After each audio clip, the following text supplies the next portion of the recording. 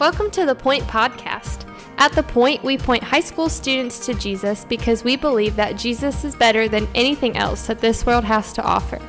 We hope that this podcast is an encouragement to you in your walk with Christ, but that it does not replace the time you're already spending with the Lord. Thanks so much for listening, and here's our awesome high school youth pastor, my husband, Justin Kinley. So as we go today through Acts chapter 6, verses 8 through 15, it's important to remember the beginning of Acts chapter 6. Because at the beginning of Acts chapter 6, and if you didn't listen to the podcast episode yesterday, you should go on and listen to it just so you kind of know what we're getting at. But the purpose of the episode yesterday in Acts chapter 6, verses 1 through 7, is the apostles are letting people fall through the cracks. And what I mean by that is the church is growing so fast that certain Hebrews, their widows are getting treatment over the Hellenistic Jews, and we talked about what that is a little bit yesterday. And so basically, the church is growing so fast they just can't manage it fast enough. And so at the beginning of Acts chapter 6, the apostles say, hey, look, we're called to preach the word, we're called to teach the word, we need to appoint people to help us in serving the church members, to help us in serving those who are placing their faith and trust in Christ. And so really, it's kind of the first deacons that we see set up. And we talked about yesterday that there is a role for each believer in the body of Christ, that your role might not look like my role, and my role doesn't look like someone else's role, that there's individual, specific, God-ordained roles. And so that's what we kind of see at the beginning of Acts chapter 6.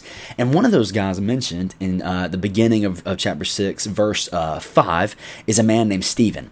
And now the interesting thing with Stephen is immediately in Acts chapter 5, or Acts chapter 6, verse 5, it lists all of the other deacons, but Stephen gets kind of an added-on introduction, I guess you could say. In verse 5, it said, they chose Stephen, a man full of faith in the Holy Spirit. It doesn't say that about any other guy. And so Stephen kind of gets a little addition. And the reason why it's getting an addition is because really the rest of chapter 6, and as we're going to see in the next few episodes over the next few days, chapter 7 is all about Stephen. And Stephen kind of becomes a big deal in the local church. And so let's just read verses 8 through 15 and talk about it for just a second as we learn a little bit more about Stephen. It says this, Stephen, full of grace and power, was performing great wonders and signs among the people.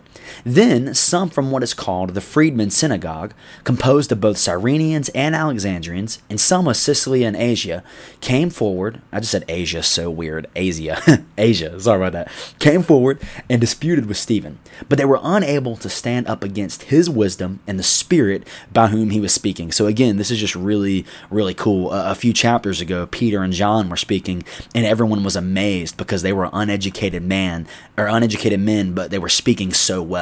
The same thing's happening here too. The Holy Spirit is giving Stephen just incredible power to speak, and these guys are amazed by it, and they really can't combat the wisdom that he's coming at them with. So look at verse 11. It says, then they persuaded some men to say, we heard him speaking blasphemous words against Moses and God. They stirred up the people, the elders, and the scribes, so that they came, dragged him off, and took him to the Sanhedrin. They also presented false witnesses who said, this man does not stop speaking blasphemous words against his holy place and the law. And when they say this holy place, they're talking about the temple there. For we heard him say that Jesus, this Nazarene, will destroy this place and change the customs that Moses handed down to us.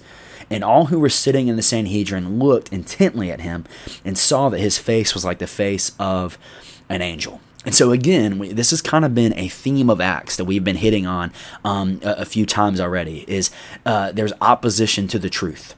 And so gospel proclamation and gospel living does not exclude someone, and it does not shelter someone from opposition and hardship.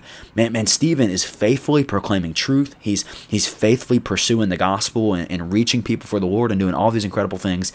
And yet here, and he's being accused of some pretty intense stuff. They're taking Stephen's words, they're taking Jesus' words, and they're twisting them against him. And so Stephen is directly under attack here and facing opposition for simply living out a gospel-centered life.